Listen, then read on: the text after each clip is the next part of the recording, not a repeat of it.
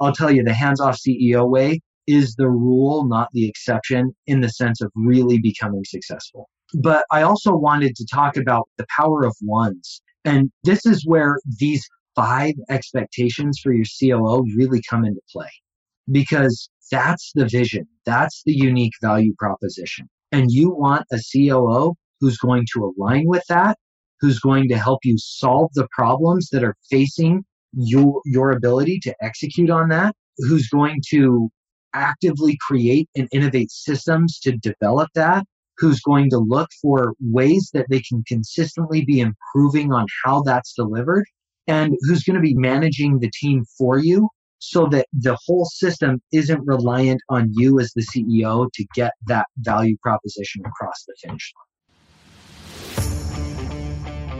Is your current success putting a lot of demands on you? If you're good at what you do, and you are, then everyone wants you. But that's no way to scale. If you're delivering spectacular results, you should be commanding higher fees, working with only the best clients. Welcome to the Hands-Off CEO podcast, where world-class agency owners and consultants learn how to fully monetize their expertise and scale profits by doing less. Here's your host, Mandy Ellefson. All right, this is Mandy Ellefson, host of the Hands-Off CEO podcast. Today I have on the show Zach Stuckey. We are on here for part 2. I'll introduce him again. First of all, Zach, welcome to the show again. Thanks for having me, Mandy. I'm super excited to be here again. Yeah, so Zach is our operations advisor for our Scale to Freedom program. He is exceptional, has an MBA that he specialized specifically in operations, rapid service growth companies, and really exceptional at this. He's been able to help put together plans that add millions of dollars of profits for service companies. Really exceptional what he does. And we've been really innovating and up-leveling our programs within Scale to Freedom to really be able to take things to what is it going to take, not just to scale to 5 million or scale to 10 million, but what would it take to actually lay the foundation to go much more beyond that? And here's the thing is not all of our clients want to go beyond that, but isn't it nice to know that you have a plan that actually can scale into that level? So that's one of the things that we've been doing. It's been really exciting to have Zach on. This is really part 2 for what we were talking about last episode. If you didn't catch it, definitely check this out. We're looking at the 4 traits of an operations manager. So you can go back and listen to that after this if you'd like to. They're not necessarily in sequential order. But we talked about this 4 traits. What are the base level things that they need to have in order for you to hire them, for you to develop them, and know that they actually have the ability to run your company? And, one of the things that we have seen is to really be able to scale effectively without going crazy, you really need effective leadership to run your business so that you can actually be able to grow it. We've seen so many mindset things that are blocks around what does it take to really let go and what should you actually expect out of your operations manager. Zach, I know you and I, we were having this conversation about there's so many misconceptions. We were just saying in the last episode how we have people come on who say they'll have conversations with agency owners and say, well, I already have the COO, and the COO who oftentimes is overtitled because these 5 aspects, the way expectations of an operations manager, they're not even hitting those. So you really want to get to a point where you have a really solid operations manager in place first and then grow into a COO. And I know that that's something that you have preached on too, Zach, because that was something that you were like, wait, you don't need this level person. You need to actually focus on this first. Absolutely. All too often we bring people in because we want to feel bigger or more important than we are just yet. And what you can be doing is very important. But if you aren't doing the right things in the right order, it can screw things up. And that's what I think you're talking about here. And it becomes actually detrimental to your business. In the last episode, we used the analogy of the conductor of a symphony. If I'm the conductor of a symphony and the symphony is playing Beethoven's Ninth Orchestra, and the winds come in at the wrong time and they're playing their own tune, and then the strings are playing a totally different orchestra, it's not going to work. And so the thing that makes businesses work is working together towards a common end, and the CEO driving that and leading that, just like the good conductor of a symphony. If you bring in someone who is a high-powered COO too early, then they're going to come in and they're going to rest on their laurels They're not going to be doing the work that they should be doing, which is rolling up their sleeves and actually getting involved in client work sometimes, or actually doing the dirty work of fixing the systems, developing the strategies to actually implement on the vision that the CEO has. There's so many different things, and really just start at the beginning with a really good solid ops manager who has those traits that we talked about and who meets these expectations that we're going to discuss today. And we're really at that point, really with a solid foundation. Great. Thanks for sharing that. One of the things I want to just be clear about is like these 5 roles that you expect out of an operations manager. A lot of these are actually trained roles. And some of that is because really what you're doing is you're giving them ownership. You're giving them ability to actually really run your company and be able to oversee all of the service delivery. And it doesn't mean that you're not going to be involved, but you're going to be involved. They're going to pull you in specifically for certain parts. You're not going to be the one overseeing it to make it happen. I want to make it really clear that this is something that we are actually helping our clients' operations managers step into. So the thing is that a lot of times they need this development to be able to do this. Even COOs are oftentimes not doing this. In fact, oftentimes I'll let you share more on this, but I know that that's one of the things that we've seen is that sometimes the more skilled that they think they are, the bigger the pain in the butt they are. Yes, 1,000 times yes. The thing that happens is the more experienced we are, the more skilled we are, the more we have to unlearn what we've learned to really fix the problems that we find we're causing in the first place. And it's so true. And that's one of the things that we see. And it's really important because sometimes the very thing that stops some of our CEOs from joining Scale to Freedom, they look at this and they see, oh my gosh, there's so much opportunities here. You guys, this program would literally help me add millions of dollars to my company.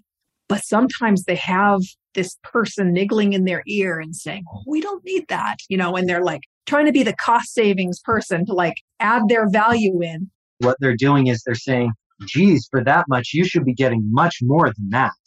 Oh, yeah. And so they're coming in and they're in their insecurity, downplaying this amazing solution that can really transform the business. And we don't see that all that often, but one of the biggest things that we have seen is that a CFO or an ops manager or someone who has some sway stopping the CEO from making the decision that will make, because they're saying, well, you know what, let's just try this thing first. And really what they're trying to do is they're trying to protect their turf. They're protecting their turf as opposed to like really being that vision builder. And it really is more about their ego and making sure that they don't have to really like get uncomfortable and grow. So that's something to be really aware of is like, if you have a team that is resistant to change, you have a vision for wanting to do something, what they should be saying is, all right, this is how we can help you make this happen. They shouldn't be saying, well, we shouldn't do this because this is outside of the budget of this. It's like, no, make it happen. What is it going to take for you to make it be within the budget? Does that mean you need to make another sale? It's just looking at when you want to do growth initiatives, it's important that you have the support of your team and that they are looking at ways to support you as opposed to being like that drag. I want to be clear on this one because I think that one thing that people could be hearing is that if my team ever says no to me, then they're not a vision builder. That's just not the case at all.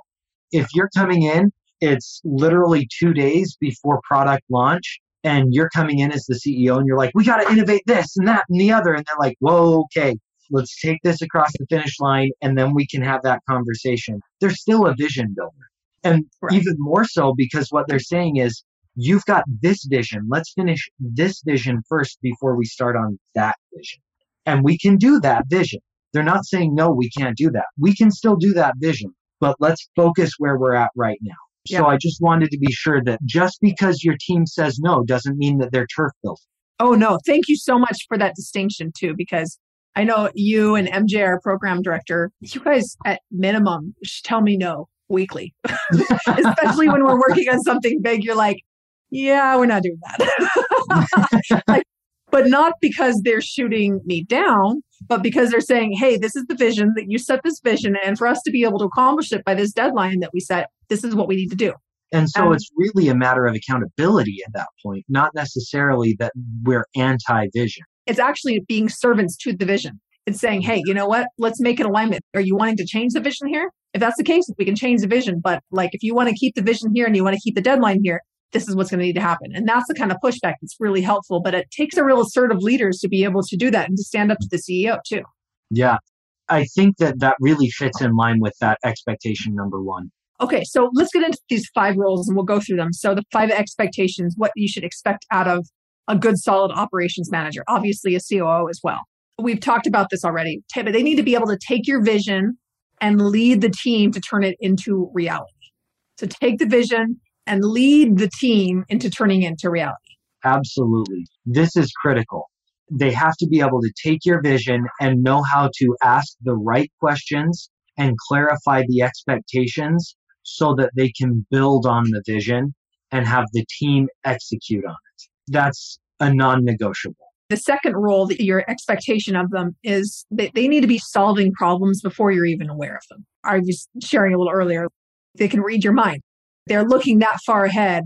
MJ on our team, she's our program director. She's constantly looking at several steps ahead. It's like she can read my mind. It's so cool to be able to just like open up my inbox and just see this something that I'm just like, oh my gosh, you like thought about before you even had a chance to think about it, you know? And one of our mantras at Hands Off CEO is bring solutions, not problems. That's one of the key first things that our clients' teams actually get trained on. How should they be interacting with, this is the whole team. So it's not just you solving problems, but it's actually leading the team in coming up with creative solutions without being spoon-fed. One of the things that I think we can add to this is that it's the problems surrounding the implementation of the vision. So they're not actively out there looking for every potential problem that you could have, because that's an exhausting job that will demoralize anyone. What they're actually looking for is they're saying, this is where you want to go, CEO. I believe in that vision too. So these are the problems that are going to stop us from getting there. These are the solutions. I've talked with the team. This is what we think would really solve these problems. What do you think? Can we implement these? It really is the CEO empowering the team, the ops manager or the COO to really do that and to really trust that they have a clear enough grasp on that vision that they can do that. And so this really requires the CEO to really own that vision communication and make sure that you can feel and trust that they know what the vision is. You and I, Mandy, as we've worked together with Hands Off CEO, we've had several sessions where it's really just, okay, let me download the vision. What's the vision that you've got? Where are we going next? And then we talk about, okay, as an operations advisor, this is what I recommend in terms of how to actually implement that. And then we go to the team and we say, okay, this is what we're doing. And then they talk about problems, and it's a whole thing, but it is all centered around that vision. The third one is to profitably run the business, be a repeatable system that they can lead the team in creating and innovating. So there's a number of aspects there. And I probably want to read that again just so that we really get the distinctions here. So profitably run the business based on a repeatable system that they lead the team in creating and innovating. So a whole lot there. And that's very different than like run the business. Because here's the thing. What happens if you just have someone run the business and it's not based on a process? That's chaos. That's the inmates running the asylum there. Well, and here's the other thing is that what if it's not chaos though? I've certainly experienced before having a really good manager in place who managed the company, but it based on processes that was inside of this person's head. So the only thing that's worse than a company that's totally dependent on you as the CEO is a company that's dependent on a manager who you have there's no processes for it. And I'm not saying there were no process, but there's processes, but there were gaps. There were gaps. And you don't know what those gaps are because all you see is stuff getting done. Right. So it's something you want. And here's the reality is sometimes we have that as gaps. We have someone jump in there, they figure it out, and there's going to be times between when processes are actually built out. Sometimes you do that just to stay afloat and to be able to keep moving forward. But it's important that this person is leading the team in creating and innovating. And that's one of the things that you've been leading the teams in our Double Your Capacity program and, really teaching them how to create processes, but how to innovate the process too. So often we're seeing CEOs going in there and creating the processes. And then what happens if the CEO is the one creating the processes? Well, if the CEO is the one creating the process, then the process is reliant on the CEO, which means that that's less time that they get to work on growing the company and building the company, which means that they're going backward instead of toward the outcomes that they want in the first place. Yeah. So we see a lot of times very well-meaning CEOs saying, you know what, I need to hire these people. But before that, I've just got to break down all these processes, put them all together, and then I'll be ready to hire this person. So we see that as a bit of a flawed way of thinking, because you're right, the processes are dependent on the CEO. But then also, if they're dependent on the CEO, then the processes, they have a shelf life between about 3 months and 18 months, just depending on the speed of growth in the company, how fast you're innovating. So what's going to happen is that the CEO gets pulled in every time you need to innovate that process. That's one of the things that we see with this lumpy cash flow, that the CEO cannot actually generate more growth because they're constantly being pulled back into the company in all these different areas. And that's one of the things that we actually have included in this Double Your Capacity curriculum, is exactly how your operations managers can do this. How they can profitably run the business based on a repeatable system that they lead the team in creating and innovating. And that creation and innovation, just like you've highlighted, is the vital part. They have to be the ones championing the creation and the innovation to free up the CEO. One of the things that you're seeing is the biggest difference between an operations manager has the ability to really run the business and to be able to innovate versus one that's just more of like a passive, they're more like a project manager. What is the difference that you're seeing, the key difference? The difference that I'm seeing is the level of ownership that those people are taking and the willingness to change that those people have. So people who are just going to stay in a project management role forever will never take more responsibility than that project management. And when you come into them and say, hey, I'd really like to see this, they'll give you pushback hard because they're outside of their element and they get scared. But the people who are able to grow into a really powerful operations manager and eventually a COO are saying, yeah, let's do it. Let's figure it out. I love your vision. Let's make it happen. And they're really taking on that responsibility and then they're executing on it. So it's not just saying, yeah, give me this responsibility so that I can have the title. It's, I want the ownership of what's going on.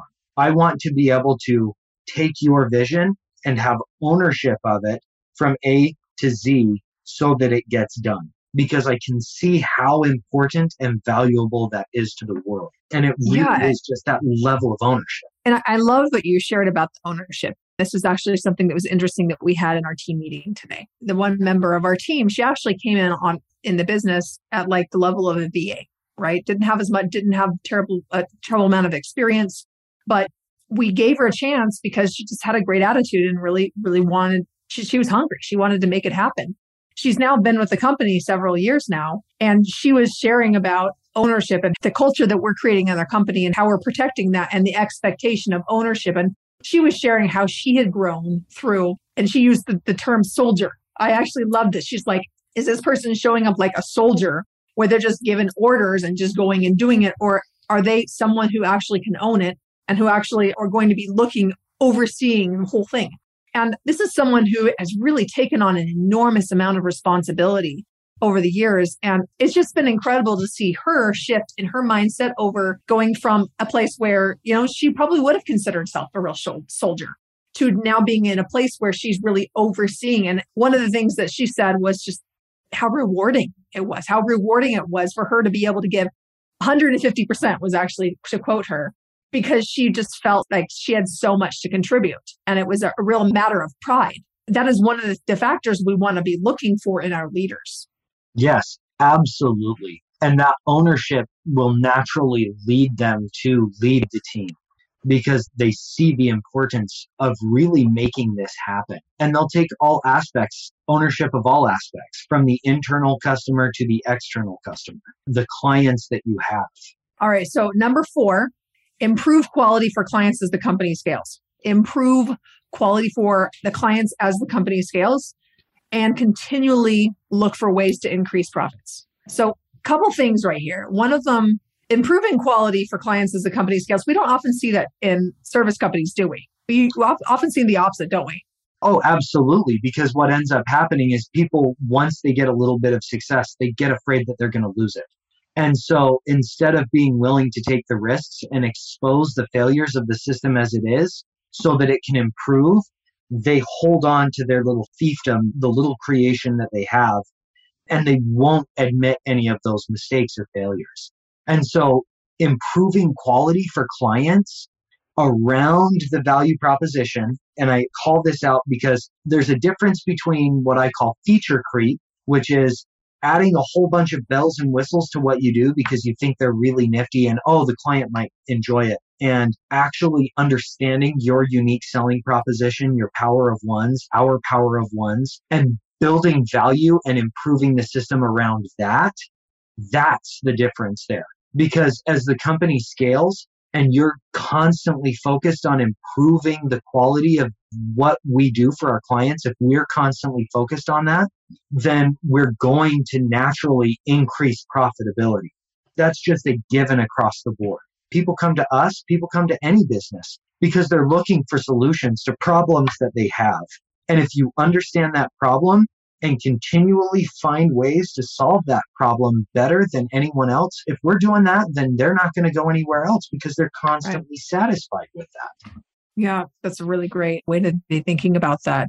And on the side of continually looking for ways to increase profits, I want to give a story. I was talking to a CEO recently who was sharing there was this one thing that this one software we could put in place. We could choose this one over an existing one that we were doing. It have saved us about $15,000 to $20,000 a year. So that pure profit savings. Now she shared with me, she's like, the team knew about this, but they didn't actually think it would be a good idea to do this. Now it's looking at, and this goes back to, solving problems before you're even aware of them. But you want to have an operations manager who is looking at ways to continually improve the company and keeping an eye out for that and actually really caring about it as if it's their own. Absolutely. And the thing that I use when we talk about stuff like this is the concept of force multipliers. So force multipliers in physics are things like a pulley or a lever. And it's you put in a certain amount of work and it actually multiplies the resultant force that comes off of that, hence force multiplier. Well, it's the same concept with technology and everything else. We can get a new technology that's all bells and whistles, but what we really need is to focus on something it's going to multiply the results that we generate with the same amount of work. And so, you're constantly on the lookout as an operations manager for these force multipliers for your team. You're constantly aware of the struggles that they're going through so that you can come to them and say, hey, I found this software solution, or I've been thinking about your problem and I found this. Do you think that if we use this tool right now that you'd be able to get more done? Well, yeah, or no, or maybe it's worth a little bit of investigation. But having that concept and that focus around force multipliers really prevents you from getting shiny object syndrome. And that's a concern that we can have here, is that as we're looking to increase bandwidth, improve systems, and everything else, it's really easy to get caught in the trap of shiny object syndrome. I love that because really there's all sorts of different things that we could be doing to improve the company, but it's a really great litmus test. So is this actually a force multiplier? If it is, yes, let's do this. If it's not, then let's put this off. I mean, there's always going to be those things that are going to be put off, like small changes that, yes, it'll improve, but at what cost? I mean, for example, we've had our CRM system that we don't love, but you know what? We are heavily entrenched in it. And the cost of moving it over to a different software, even if it's cheaper, even if it does things better, even if it has a little bit better open rates, all of these things, we have to look at that and evaluate, is this going to be a force multiplier to move over to this? And if it's not, then we have to look at that and say the opportunity cost is just too high. Right. And that's the key around all of this improvement. Is you can have incremental improvement, and yes, small changes add up to big impact. But there's an inverted relationship here where if it's a small change and it takes a little bit of time to make that change, yes, it'll have a big impact. If it's a small change and takes a big amount of time to have that impact, then it's not worth it. And that's where, again, that litmus test of those force multipliers comes to play. And the other part of this too is that there's sometimes where the small change, the longer term, it can really be worth it as long as it's not the operations manager, the one actually doing it. This is where there's a real opportunity to be delegating out to the rest of the team and to utilizing that. And also to be able to have those things in your team, like those pressure release valves that allow you to increase your capacity and decrease it as you need to. And those are some things that we're always looking for, those resources for our tribe, for how do you be able to have these resources to be able to support you as you continue to scale. And that's something that an operations manager should always be on the lookout for. So how do we continually be increasing the capacity so we can actually keep up with the growth? Yeah, couldn't have said it better myself. So, and that ties perfectly into the fifth one, which is our final one, for manage your team for you so that you can stop being the bottleneck and have bandwidth to grow the company. Their job is to manage the team. Now, here's the thing about us as CEOs. We're great leaders. We're kind of crappy managers, though. And that's one of the things one of the big mindset shifts that I see a lot of our CEOs make. And they realize, oh my gosh, I don't have to be a good manager. I don't have to be in the weeds, making sure everybody's doing this, holding everyone to account to make sure these things are happening. Your job is not even to put in place the quarterly plans and all that. It's not your job. That's the operations manager's job. When I really finally understood that, oh my gosh, it was such a load off. It absolutely is, because you don't have to be all things to all people anymore.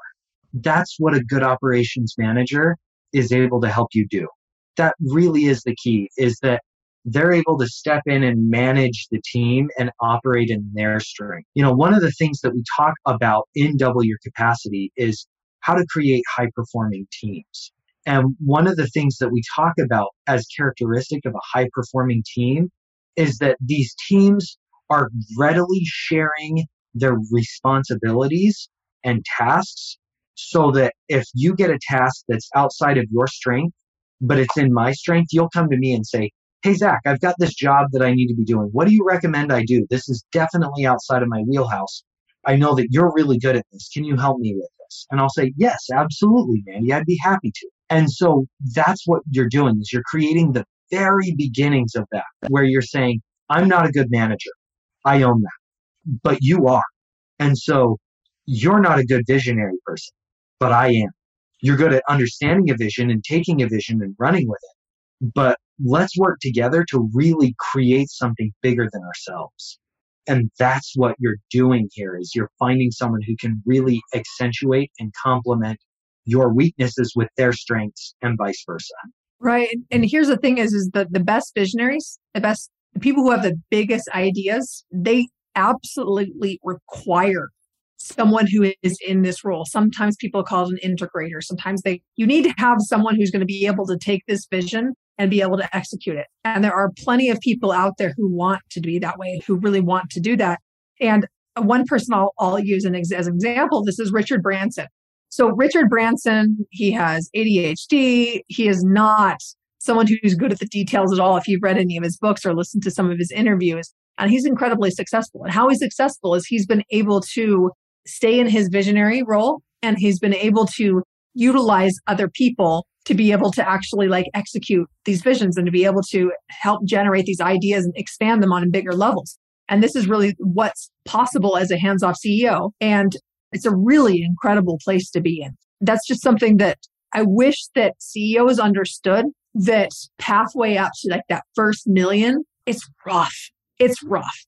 And at different places along the way there.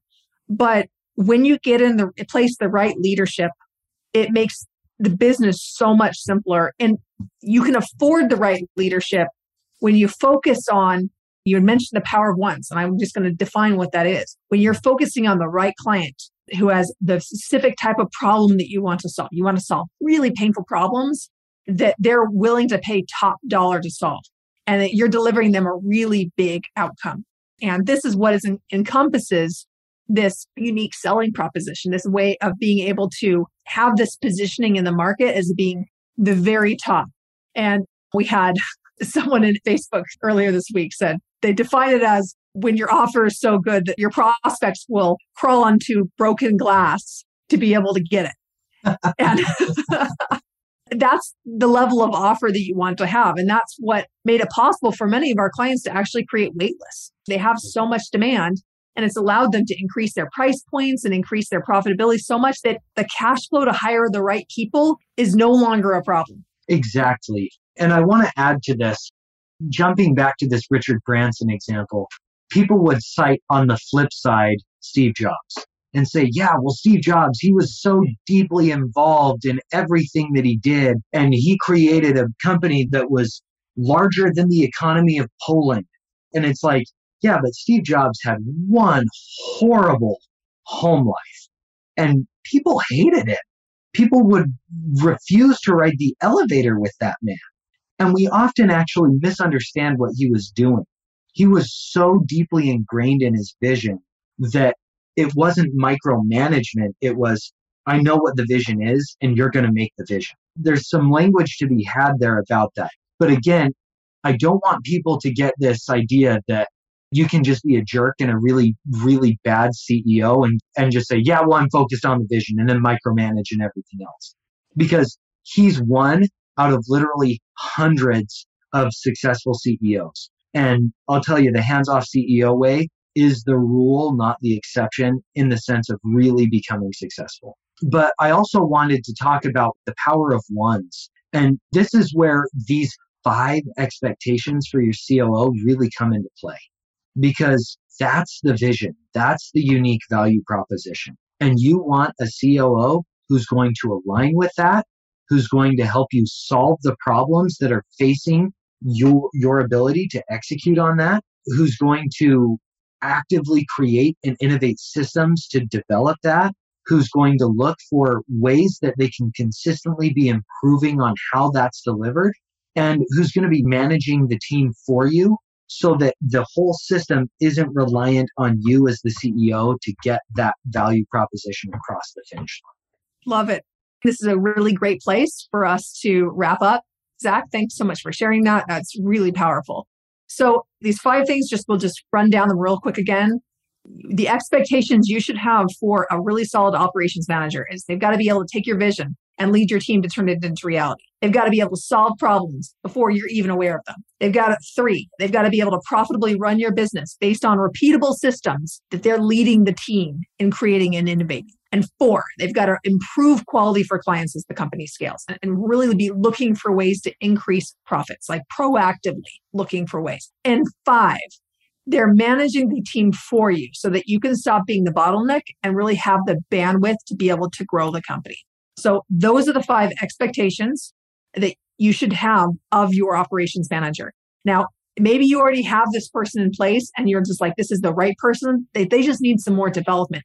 Or maybe you're like, wow, I need to find this right person, but I don't really know what the next step is on this. I'm really at this place where we want to scale. We want to make sure we have that right team in place so we can focus on growth. And I want to make sure our offers are in the right place so that they can actually scale and we have that profitability there. If you're at that place, like I really encourage you to reach out to our team, have a conversation. We can really look at and assess what's going on in your business and see what your next step is.